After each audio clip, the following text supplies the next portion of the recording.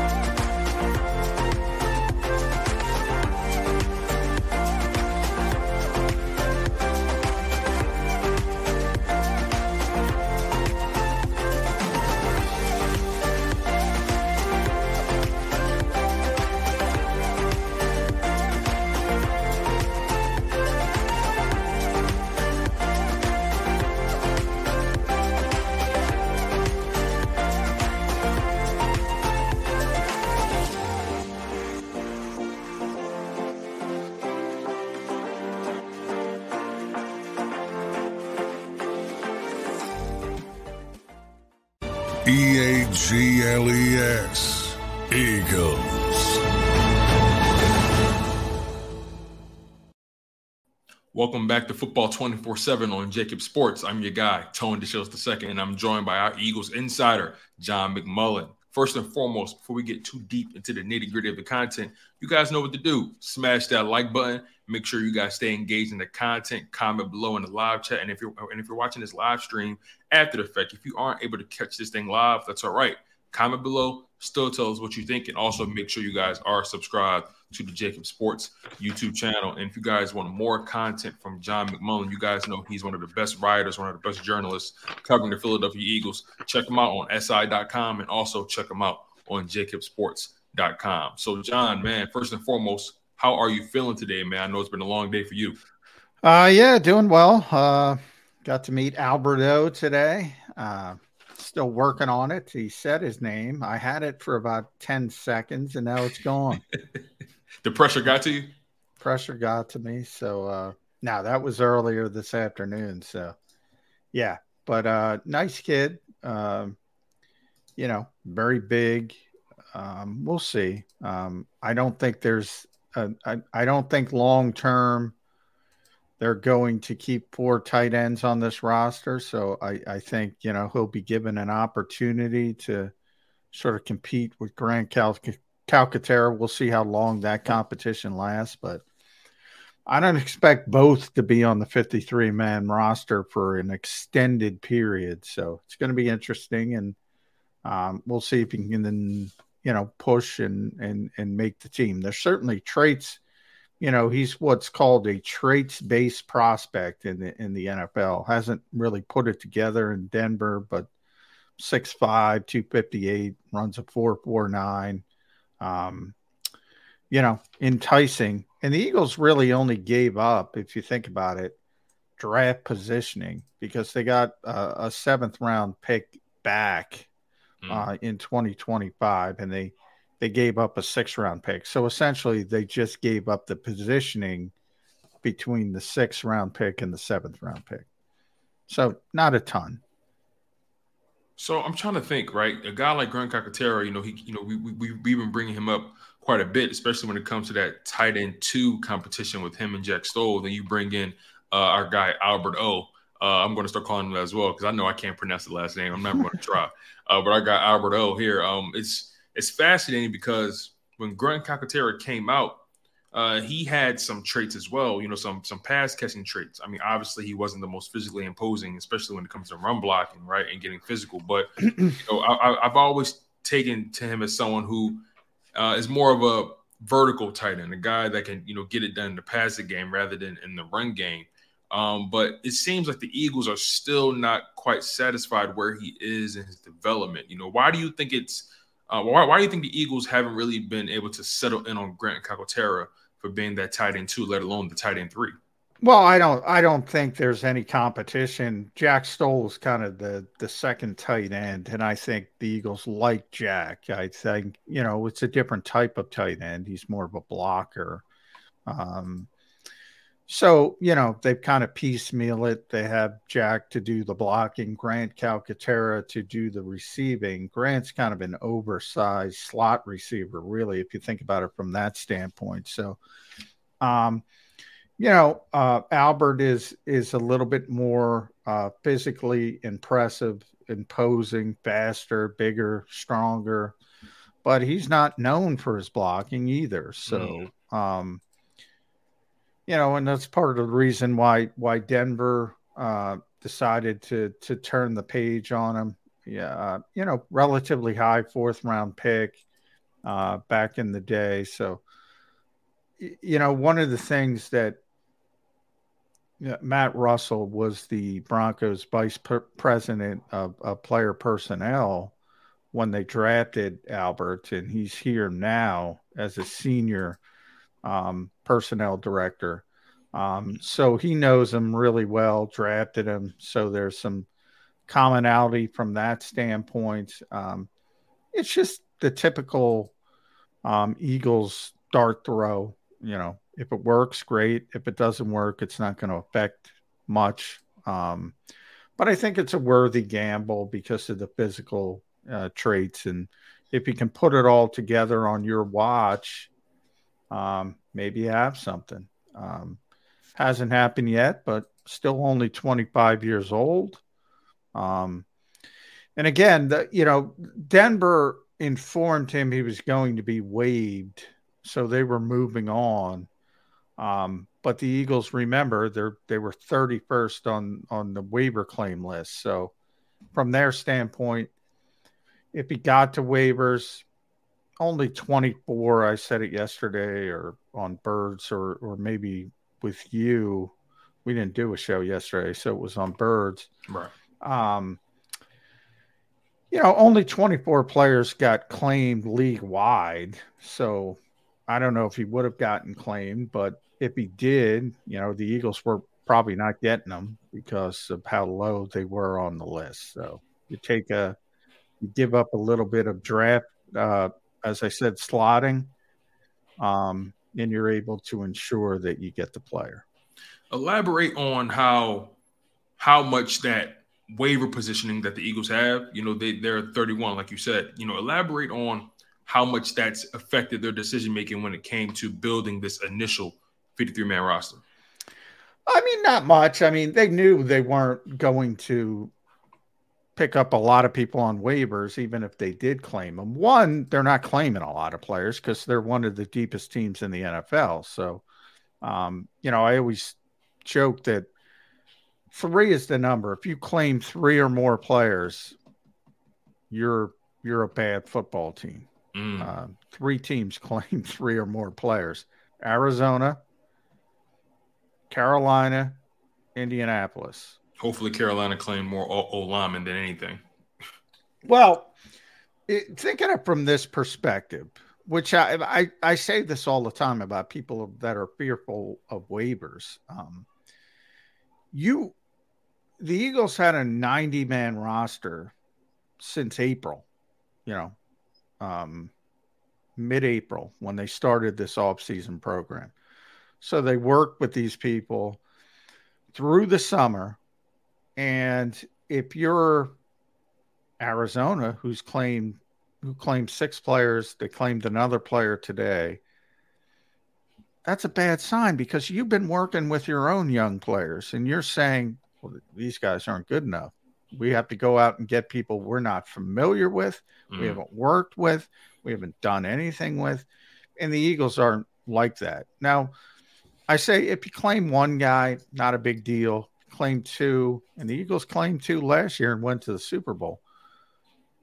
That's kind of how he wants to do something. He gets a little bit antsy, gets a little bit excited. You want to just, it's something to add. It's something that makes you happy. But remember who they claimed last year, Tone. It was Ian Book, and it was Trey Sermon. Where's Ian Book right now? Out. Where's Trey Sermon right now? Out. I mean, people get too worked up about waivers.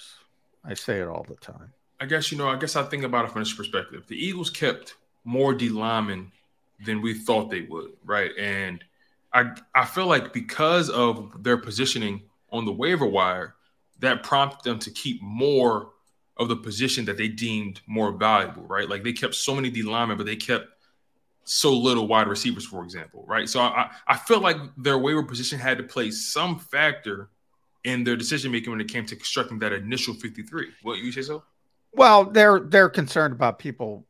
The Eagles and the Chiefs and the good teams are more susceptible to getting players claimed than obviously bad teams. So they're more concerned. Eli Ricks would be the best example. They were concerned that Eli Ricks was going to get claimed. Would he have? We'll never know. I'd still bet against it, but we'll never know. But their sentiment was that he was more likely to be claimed than Mekhi Garner. My sentiment was what they're going to have all 3, and I include Mario Goodrich, and they have all 3. I mean, but they didn't risk losing Eli Ricks. They risked losing Mekhi Garner. But again, nobody picked him up. Nobody claimed him on waivers. The 2 people claimed on waivers were Kayvon Wallace and Josh Sills. And they're claimed by the Arizona Cardinals, Jonathan Gannon, very familiar with Kayvon Wallace, and the Indianapolis Colts. Josh Sills, Shane Steichen, very familiar with Josh Sills. Eli Ricks is brand new. Mekhi Gardner's brand new. They wouldn't have been familiar with that particular player. Right. So, but they ultimately got the players they wanted to keep, all 3 of them. So it doesn't matter. But long term, they're not going to carry 13 defensive front players the whole season. I'd be surprised if there's 13 for week 1, to be honest. There's still movement that's going to be made between now and next Tuesday. When they hit the practice field on Wednesday for week 1 in New England preparation, that's when what their week 1 53 will be locked in. Will be locked in at that point. Not until then. As an example, the Eagles worked out 3 punters today. And I know everyone is excited to move on from Aaron Cepas. So they worked out 3 punters. They worked out a long snapper. They worked out a linebacker. It was Blake Gillikin, Pat O'Donnell, Colby Wadman. Bradley Robinson was the long snapper. Kyle Sowell was the linebacker. Not exactly familiar names. Now, Punalytics says Blake Gillikin is the best punter available. What was that again? Punalytics? Punalytics, yeah. I've never even heard. Is that like the PFF for punters? It is. They know more about punting than me, so they say he's the best one available. Yeah, I don't know. Obviously, the Eagles brought Aaron Cepas back to the practice squad, so he's on the practice squad right now. Okay. Everybody wants Matt Ariza. I've seen no evidence that the Eagles are going to bring him in. So people can argue all they want. I don't think it's happening. But if nobody impresses them, they're just going to elevate Aaron Cepas for 3 weeks and then probably put him back on the 53. And now I would say, be careful what you wish for if it's going to affect other things. Remember, the Eagles don't punt a lot. They don't punt a lot. So they have one of the best offenses in football. On top of that, they go for it just about more than anybody else in plus territory. So their punter's going to punt the football the least amount of just about anybody. And Jake Elliott's very comfortable with Aaron Cepas. Something to think about. I wouldn't go nuts about punter and worrying about punter. Now, if you see somebody who's clearly an upgrade and Jake's comfortable enough with it, it's not going to affect his head, then yeah, pull the trigger. But it's not just as cut and dry as I think people think it is. Yeah, you brought up that there are plenty more moves potentially on the horizon. What moves do you anticipate? Well, I wouldn't say plenty, but I mean they don't have a punter.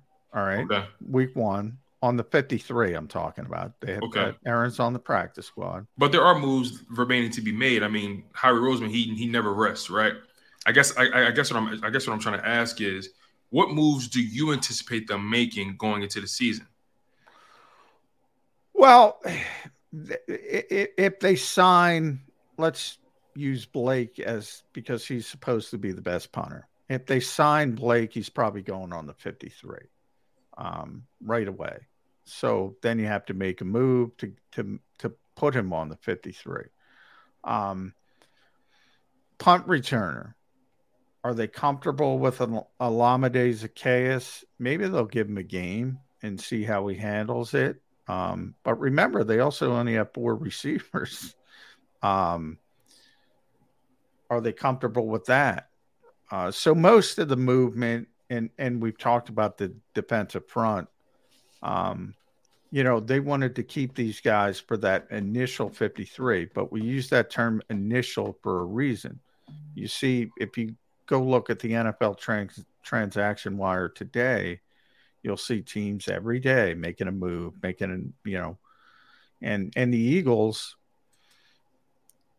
they can do what they did last year with Britton Covey and elevate Aaron Cepas for 3 games if they want to, and they don't have to make a move on the 53. So you can do it short term, but you can't do it long term. Right. You have to put these people on the 53 eventually. And there's certain guys, Kentavious Street, I've argued, NFL player, good player, but how deep do you have to go to get to Kentavious Street? Right. You got to play Fletcher Cox and Jordan Davis and Jalen Carter and Milton Williams and Marlon Tuipulotu. You don't want to lose Moro Ajomo. How deep do you have to go to Kentavious Street? And he's only here for 1 year. He signed a 1-year deal. He's a veteran player. You don't have special teams. You don't have special teams coverage players. On the practice squad, you have Ben Van Sumeren, you have Kyron Johnson, you have Mekhi Gardner. Those are 3 of their best 6 or 7 coverage players on special teams. You can't elevate them all. So unless you want to hang Michael Clay out to dry, you got to figure out how to get some of those guys back on the 53. Maybe they're holding out for a trade, Derek Barnett or Kentavious Street. That's what teams do. Pittsburgh kept 2 punters right on their initial 53. That had to be a bargaining chip for them. Yeah, they were trying to trade, and but most GMs aren't stupid. They know Pittsburgh's not going to be able carry 2 punters, so they just wait until they release them. Vikings tried to do it with our buddy Jalen Reagor. They're like, oh, we don't want to. Nobody believed it.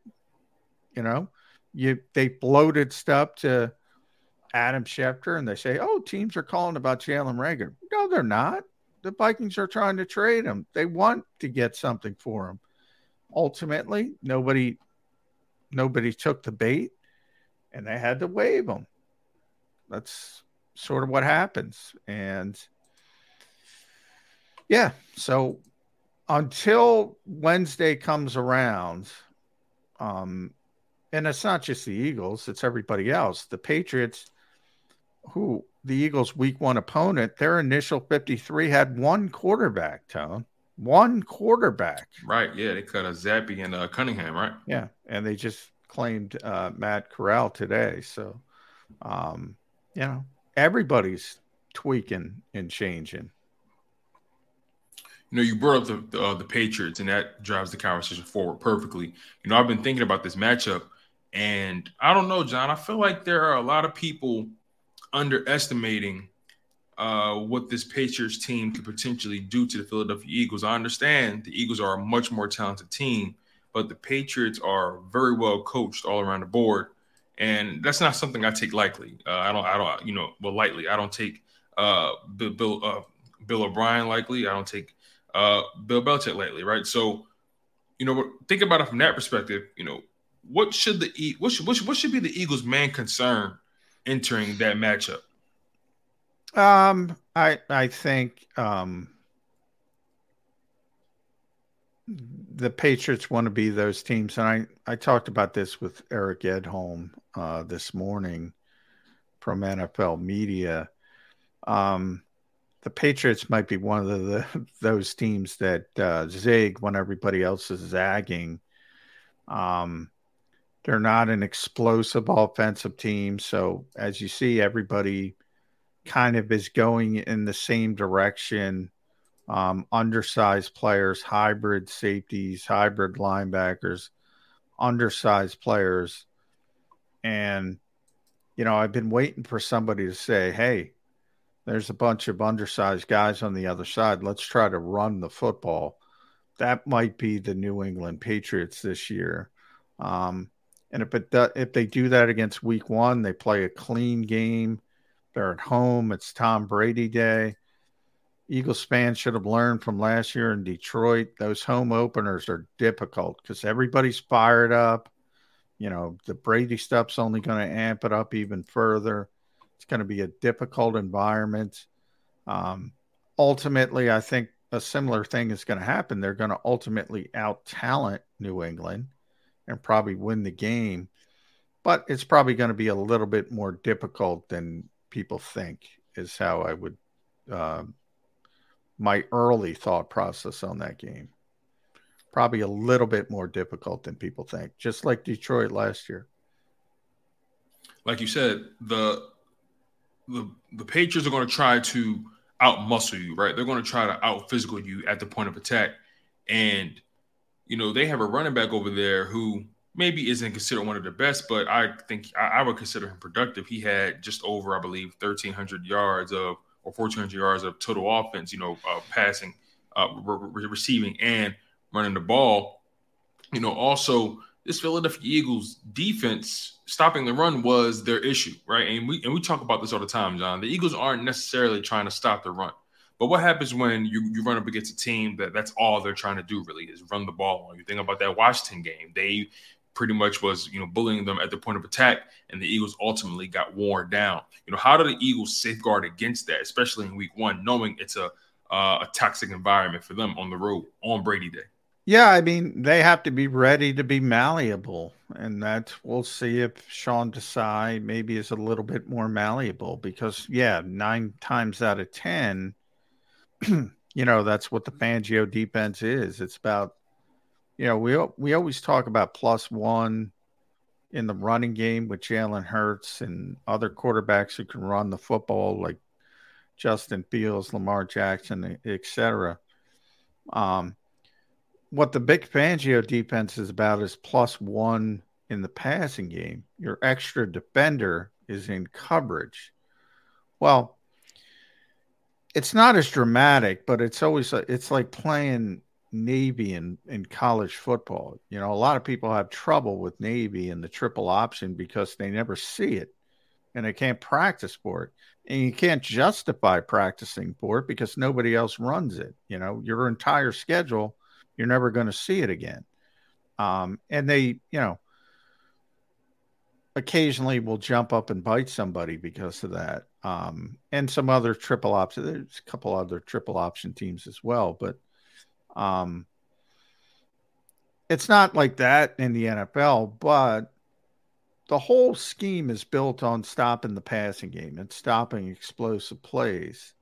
And again, 9 times out of 10, you know, next week 2, you're going to be facing Minnesota. That's how you want to play because they have Jefferson and Osborne, and now they have Jordan Addison. They have a quarterback who throws the football.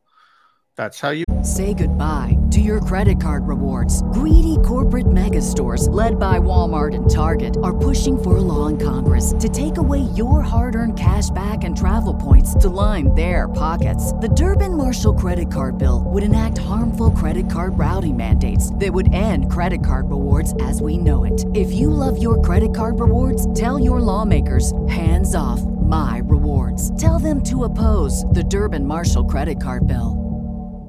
want to play. But New England, you don't want to play that way because they don't have explosive playmakers outside. They don't have a quarterback who's prolific throwing the football, but they can run it.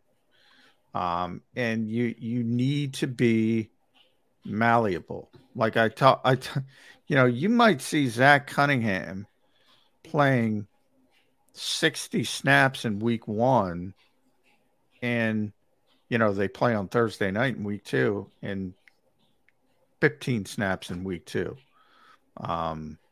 If Sean decides doing the right thing, and we'll see. We'll see. Jumping over to the offensive side of the ball, right, with Brian Johnson, he's taken over as OC for Shane Steichen. We know how productive that Shane Steichen offensive identity was. We saw how productive Jalen Hurts was. I'm curious to know, what are some of your key performance indicators that will, show you that this offense isn't going to miss a beat? Health. I mean, this offense is going to be good if everybody's healthy. I mean, they're too good. They're too good. Think about last year. They had 9 of the 11 who were either All-Pro, Pro Bowl, or Pro Bowl alternates. 9 out of 11. And the 10th one, the 2 that weren't, the 10th one is one of their best players, Dallas Goedert. He didn't get anything because he was injured for 5 games. That's the only reason. Otherwise, it would have been 10 of 11. Yeah.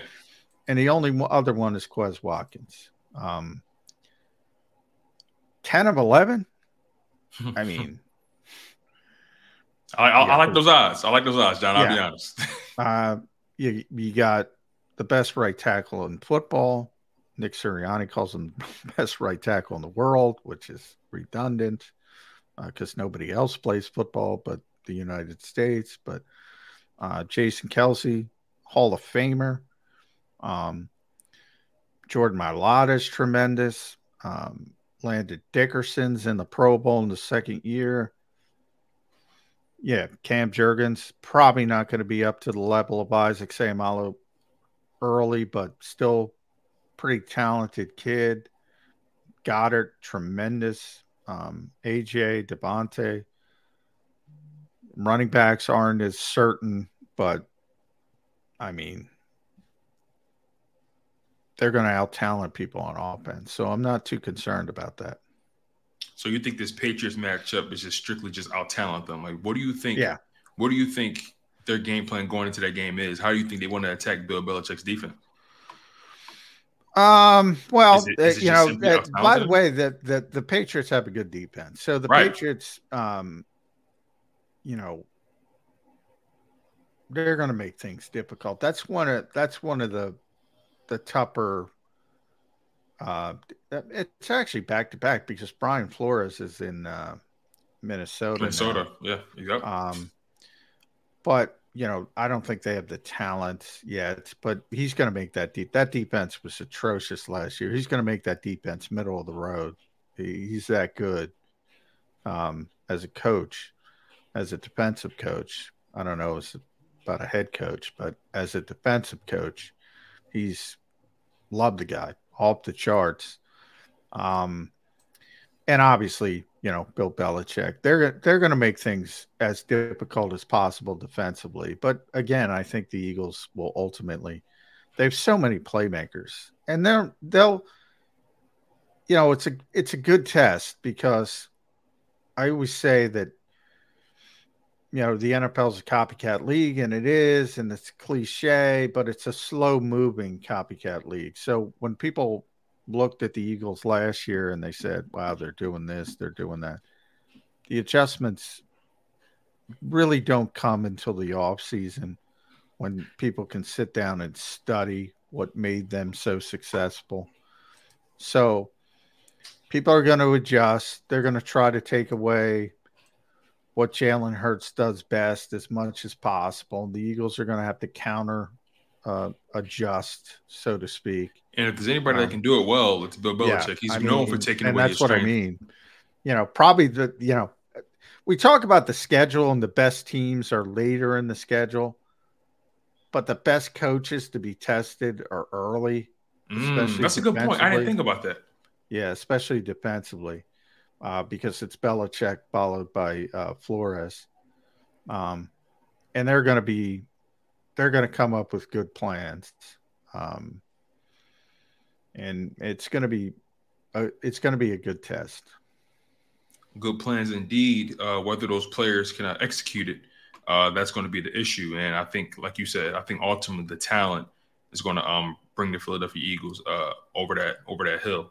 I want to ask you about, Nick Sirianni. He's entering year 3 as the Eagles head coach. What's been your evaluation of Nick Sirianni thus far? And has he exceeded, fallen short of, or has he met your expectations? As a coach, he's been far better than anybody expected through 2 years. I don't know too many people who had the Eagles in the playoffs coming off the final year of the Doug Peterson era. And I don't know too many people that picked the Eagles to go to the Super Bowl last year. It's a production-based league, and he's produced. So there's not much criticism to levy at Nick Sirianni right now. But the expectations are so extreme this time around. It's going to be really difficult to live up to the expectations, and this is going to be his biggest test. But the NFC isn't very good on paper. It's not nearly as deep as the AFC. The Eagles are clearly the most talented team, and we'll see if they can cash in. But they're still, 5 defensive starters. I saw it was a great rant by my buddy Sheil Kapadia, a tremendous rant about Jonathan Gannon, who people should go watch it on his podcast, The Ringer Philly Special, because Sheil's great. But, he wanted to cut off the criticism of Sean Desai, and I've heard this from another people saying, well, the Eagles were so good talent-wise last year. And they were, but if Gannon was back, if Hargrave was back, this has been my point since the beginning. If CJ's back, if Marcus Epps is back, TJ's back, Kaiser White's back, everybody's back, they're not going to have the same year they had last year. It's not possible. They're not getting 70 sacks. They're not getting as extreme turnover advantage. It's a regression to the mean theory. And it generally holds up pretty well. So things are going to be much tougher this season.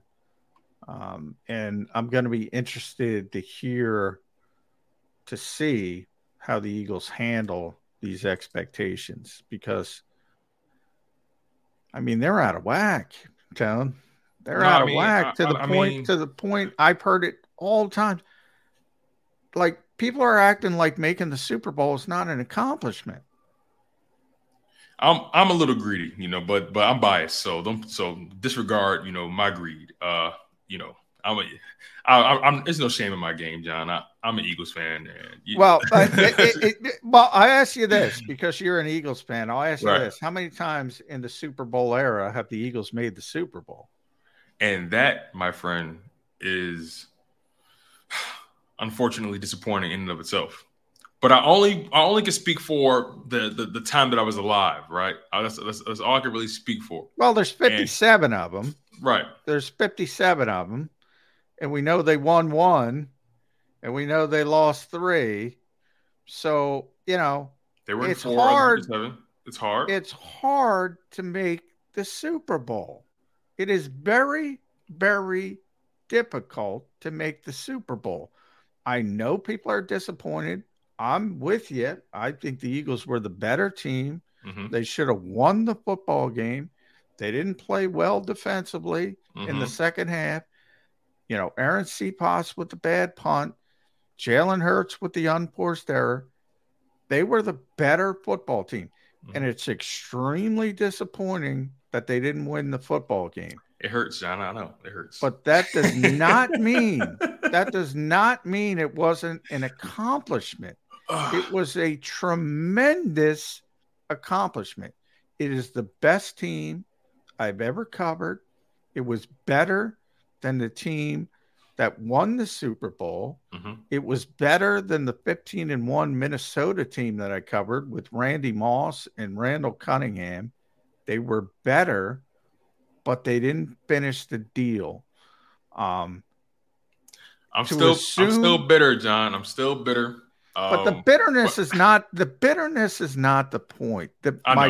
My point is to assume that's going to happen again is, lightning doesn't strike too often back to back. Yeah, now, I think you said something really interesting that pertains to that, right? The fact of the matter is, the Philadelphia Eagles, or I'll put it to you this way: Jalen Hurts can actually improve as a quarterback, but the Eagles can have a worse record. You know what I mean? Like, I remember you bringing that up, and that's such an interesting, concept because, as fans, we attach success to these very static things that aren't really fluid. You know what I mean? Like, making the Super Bowl was an accomplishment, especially for a guy like Jalen Hurts, right? Especially for Nick Sirianni's career. Like, no one expected those guys as a tandem to be able to make it that far, yet they did that. Yet us as fans, we're still unsatisfied because of the result and the way it happened. But I think what was, for me, the consolation prize for me at least, was seeing the level that Jalen Hurts was able to take his game to. And now it remains to be seen if that's sustainable for years to come. I think he can sustain that. But again, it all remains to be seen. It's going to be exciting to see in this 2023 season. Yeah, I mean, and everything's a sliding scale because obviously the talent around them changes from year to year. Injuries, I mean, that's a big part of the Eagles were extremely healthy. People ask me all the time, what could derail the Eagles season? I always go to, people say, well, they don't have linebackers. They don't have safeties, the running backs, blah, blah, blah. Offensive line. That's what I go to. They have 2 injuries on the offensive line. Boom, season's over. Now, by that, I mean Super Bowl aspirations. Right. Over. Because they don't have the depth they once had on the offensive line. And look, if you lose Lane Johnson, you can't replace Lane Johnson. If you lose Jason Kelsey, you can't replace Jason Kelsey. They're actually, Cam Jurgens is actually the, pretty good backup, but then you got to deal with right guard. AJ, I was talking to Eric. I mentioned Eric Edholm. One of those two guys gets injured, AJ or Devontae. Whole offense is different. You saw, and I talked about it all the time, AJ was the final piece of the puzzle on that offense. Everything fell into place. Everything fell perfectly into place. Devontae wasn't ready to be a 1, but he was a great 2. Maybe now he's ready to be a 1, but you're not going to have a great 2 if it's Devontae and Quez Watkins or Olamide Zaccheaus. So, health is the biggest thing, but it always is. It's for everybody. If you get the wrong injuries at the right places, any team can be derailed. And obviously the quarterback is, most important of all. Special is special, and last season was special. And a lot of people seem to think it wasn't, which is bizarre to me, to be honest. A lot of emotions are tied up in that, John, mine included. Really quickly, though, before we get out of here, final question. We've been talking about this offense and this defense, players. Throughout the season, we've talked about players who had a lot of pressure, so on and so forth. Who do you think are poised to make the biggest jump in the 2023 season? Give me one offensive guy and one defensive guy. Who are those two players to you that are poised to make the biggest jump? Well, offense is easy to me because he didn't play last year, and I think he's going to be a good player, and that's Cam Jurgens. Obviously, probably a little bit of a downtick from Isaac, but I think he's going to be a solid player pretty much from the get-go. Defensively, similar. He didn't play, and now the Eagles got everything on him, and that's Nakobe Dean.